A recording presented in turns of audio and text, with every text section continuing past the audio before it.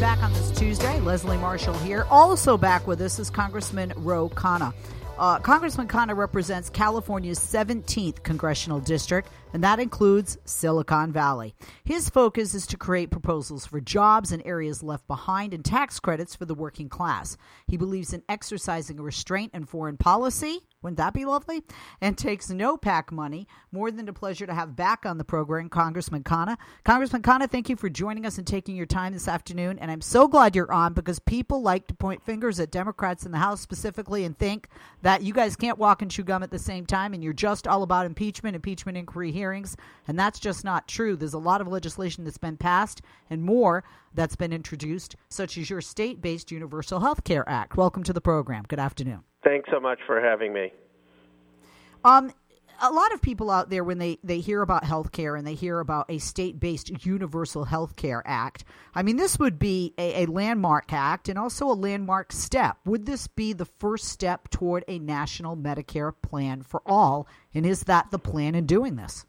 It would, Leslie. I mean, it would be a complementary approach. When you look at single payer in Vermont, one of the reasons it didn't work is the costs, the numbers didn't add up. That is because Vermont was not allowed to take the federal money for Medicare and Medicaid and use it for single payer. In California itself, it would be $360 billion if California could use Medicare and Medicaid money to do single payer. And we've seen in Canada, it started in a province, and that led to single payer.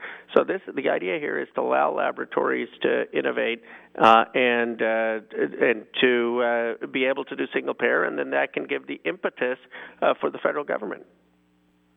So many people have questions when it comes to health care because even when you look at the array of Democratic candidates running or hoping to, be the Democratic nominee for president in the 2020 election, you hear different things. You hear Bernie Sanders talk about Medicare for all. You hear Elizabeth Warren echoing some of his sentiments. But then, to your point, people point at them and say, how are you going to pay for it? You were talking about Vermont. So how does this get paid for, and will middle-class taxpayers be affected? Will their taxes go up in order to pay for this? No, they won't. In fact, it doesn't cost any more money because this is just the federal government transferring resources. The federal government already is spending $360 billion on the California health care for Medicare and Medicaid. And what this bill says is now California can use those resources along with the additional resources they may raise in the state to have single payer. And it doesn't cost the federal government any more money. We don't have to raise more taxes. You may have a situation, if you do need more funding, that you could have supplemental federal funding for the insurance gap. So in California, it's about 8 to 9%. And that would you would have to have some tax on millionaires or billionaires to be able to finance that, a marginal increase. It's not that much money. But the point is that this is a economically efficient way to allow states to innovate with single payer. And for people that, are wondering why this, I mean, why did you take the steps to introduce this state-based Universal Health Care Act? Why do you feel strongly about this and that there's the need for this? Well, I'm from California, where there is a huge single-payer movement, and the nurses want single-payer. Many of my residents want single-payer. Many people in the state legislature want single-payer. Gavin Newsom ran on single-payer. So I want to make sure that they have the ability to do that, and they can now pass a single-payer bill, and the governor can sign it, contingent on a federal waiver taking place. But we've put in the motion that if you have a single-payer bill in California or Massachusetts or other states that want to try it, that we will have on day one that we get a Democratic president, a bill ready to go to get waivers so that the states can implement a single-payer system.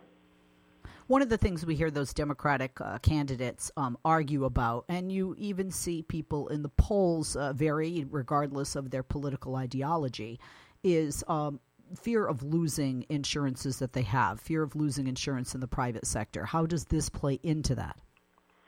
Well, this is state-based, but the idea of the single-payer system is you're actually getting something. You're getting health care without premiums, without copays, without deductibles. And most people I talk to, their fear is how are they going to keep affording their premiums and copays?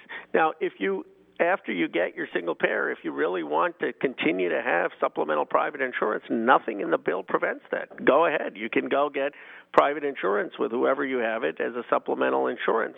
But the point is that what we're going to give everyone in America is basic quality health care without copays, premiums, and deductibles. I haven't had anyone I've met say, no, I don't want that. And this is why the polling is overwhelming. 70% of Democrats are for Medicare for all. And so that, people understand when states lead the push for something like universal health care, is it more apt to become something that we're going to see on a federal level? And is that, in a sense, a roundabout manner to get this done on a federal level by having the states, pick up and lead the charge on it? The states leading the charge, that's what happened in Canada with Saskatchewan leading the charge. I believe what will happen is if we have states leading the charge, that's going to put more pressure on the federal government to have single payer, because people will see that it's working in California, it's working in Massachusetts, it's working in Vermont, and they're going to want that in their state, and I think that's going to put pressure for the federal government to have a federal policy. And that's what happened with the Affordable Care Act. I mean, the Affordable Care Act, despite Mitt Romney running against it, was basically the Romney model in Massachusetts, made more progressive, but applied to around the country. Also, because you have the, Republican majority in the Senate and, Leader McConnell, the president, constantly do everything they can to obstruct progress when it comes to Medicare for all, when it comes to a single-payer option at the federal level.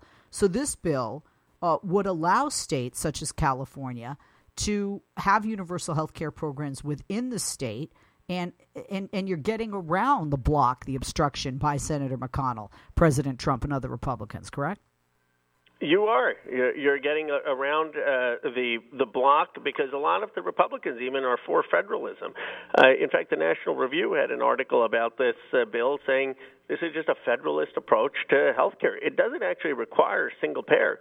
It says a state can have any system with this federal money if they can provide 95% coverage, and if they can provide better benefits than the federal government currently provides. Now, it turns out, in my view, that single payer is the only thing that can achieve that. But if you have a better idea and you can hit those goals, it actually doesn't even prescribe that you have to do single payer. So if you're a Republican and you believe in Louis Brandeis's view that states are laboratories of innovation, then you should be for this bill.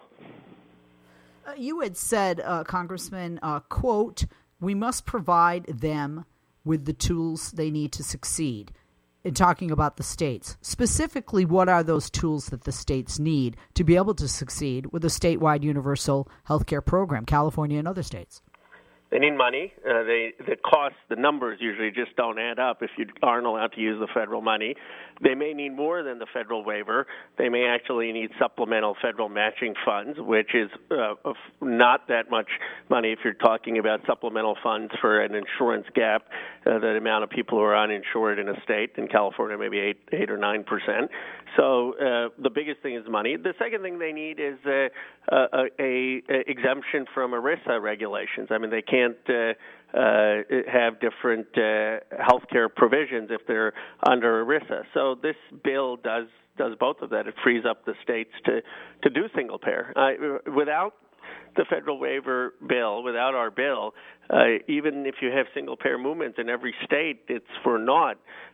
You really need this to be able to make it a reality. And that's why I was kind of surprised by the reaction to the bill. I mean, I expected this to be somewhat in the weeds and a policy wonkish bill, but it's really touched a nerve in its response, because many single-payer advocates in states see this as a vindication of their work. You also said under this proposal, the coverage you receive for health care will be either equal to what you currently receive or more expansive. You will have free choice of providers. Everyone in your community will have health care. Two things here. One, you talk about an overwhelming majority, more than 2/3 of more than three-quarters of Democrats that support this. Republican voters support this as well, right? I mean, they want some type of a Medicare for all program, but is there fear that they won't have free choice? Because certainly that was fear with Obamacare, and obviously the former president got in a lot of trouble by people who didn't fully understand what insurance companies were doing when it came to individual choice. Yeah, and you're still going to have the choice of your doctor, the choice of where you want to go in terms of your hospital. Here's what we're telling people. You're going to get health care. You're not going to have to pay a premium. You're not going to have to pay a deductible. You're not going to have a copay. What is there not to like about that? I mean, why would anyone – obviously people want that. And if you really want more, feel free to buy more private insurance. You can. No one's taking away any of your choice. What we're doing is giving you far more choice. We're going to take a break. When we come back, we're going to talk more about the State-Based Universal Health Care Act.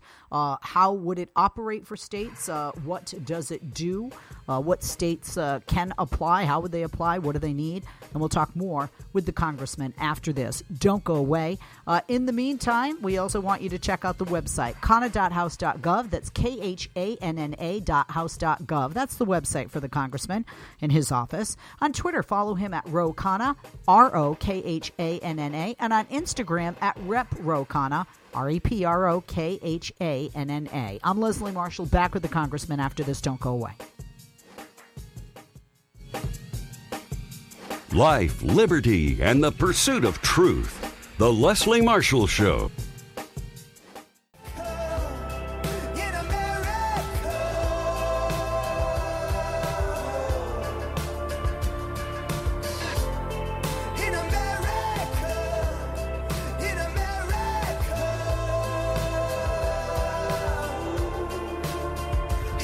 Congressman Khanna is our guest. He represents the 17th Congressional District in the great state of California, and that includes Silicon Valley. We're talking about the State-Based Universal Health Care Act, which he has introduced. This is a landmark step, a landmark act and a landmark step toward a national Medicare for all plan.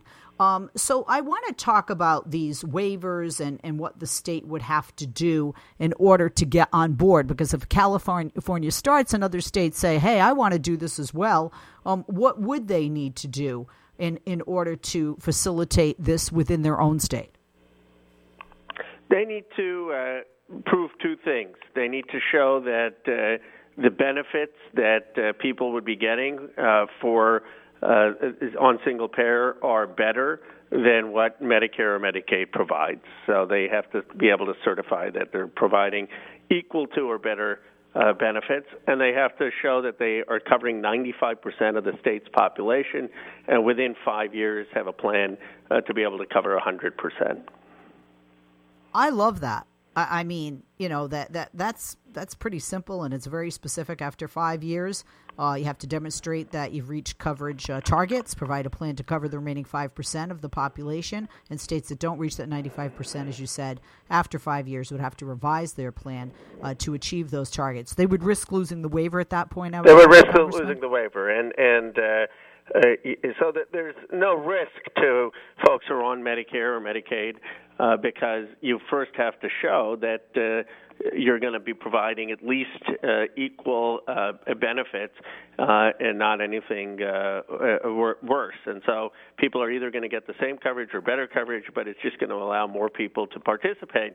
And the problem is, how can we expect states to do this if they aren't allowed to use the federal money that they currently get?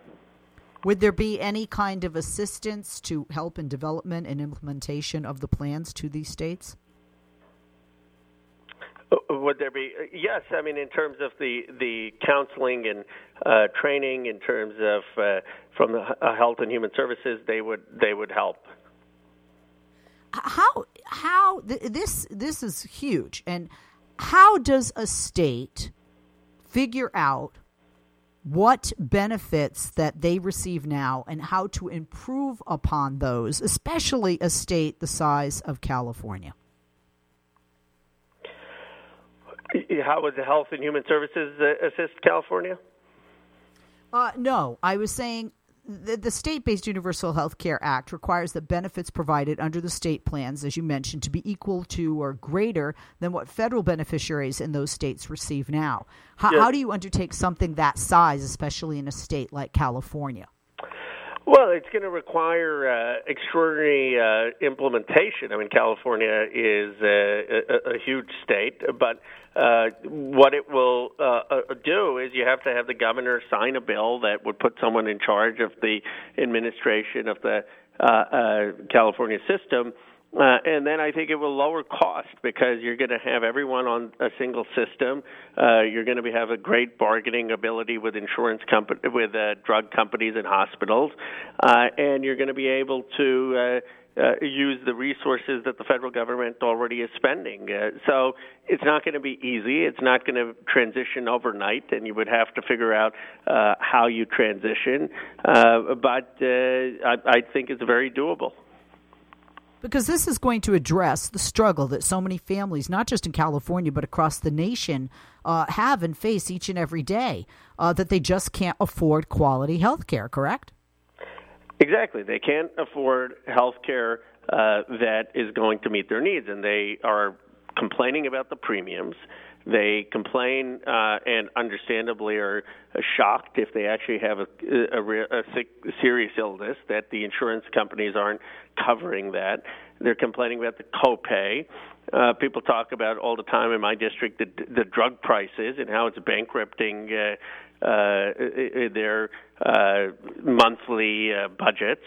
So this is going to finally address those costs for Californians. And what about people out there that say this is awesome and what Democrats are doing in the House with the majority is awesome? But then what happens in the Senate? You guys have a little name for the Senate. I think it's called where legislation is currently under Leader McConnell, and that's the graveyard, right? It is. It really is. I mean, what Mitch McConnell has done is unconscionable. I mean, on gun violence, we've passed legislation. He hasn't taken it up. On climate change, we've passed legislation. He hasn't taken it up. On Affordable Care Act and strengthening it, we've passed legislation. He hasn't taken it up. On increasing the minimum wage, we've passed it. He hasn't taken it up. I can go on and on. I mean, there are 200 such bills. But when people say, well, what's getting done? The House is doing our part, but we're only one chamber of one branch of government. And the Senate is dysfunctional, and, of course, the White House is dysfunctional. Absolutely. I also want to talk about one aspect of healthcare that adds to that fear and burden for many Americans, and that's the pricing of drugs, prescription drugs. And 1 in 5 American adults right now can't afford to get the prescription medication that they need, and that's just not acceptable in 2019 in a nation that leads the world in wealth as a leader of the free world. And Congressman, you and Senator Sanders announced that you are introducing the Prescription Drug Price Relief Act. So you're really working your butt off, with all due respect, sir, when it comes to health care, and I commend you for that.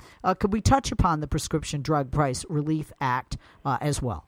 Sure. It's very simple. It says that no one in America should have to pay more for their drugs than people pay in Canada, in France, in Britain, in Japan, in Germany. That the drugs price here should be the average international price. And if you're charging more than that, then we're going to open up that market to generic competition. But the bottom line is we're funding the innovation. I mean, we're funding it through the NIH, through our research universities. And then what's happening is that the pharmaceuticals are gouging Americans while they're selling it much cheaper overseas because overseas it's regulated. And all the bill says is you can't charge Americans more than you're charging Canadians or people in France or Germany or Japan, Britain.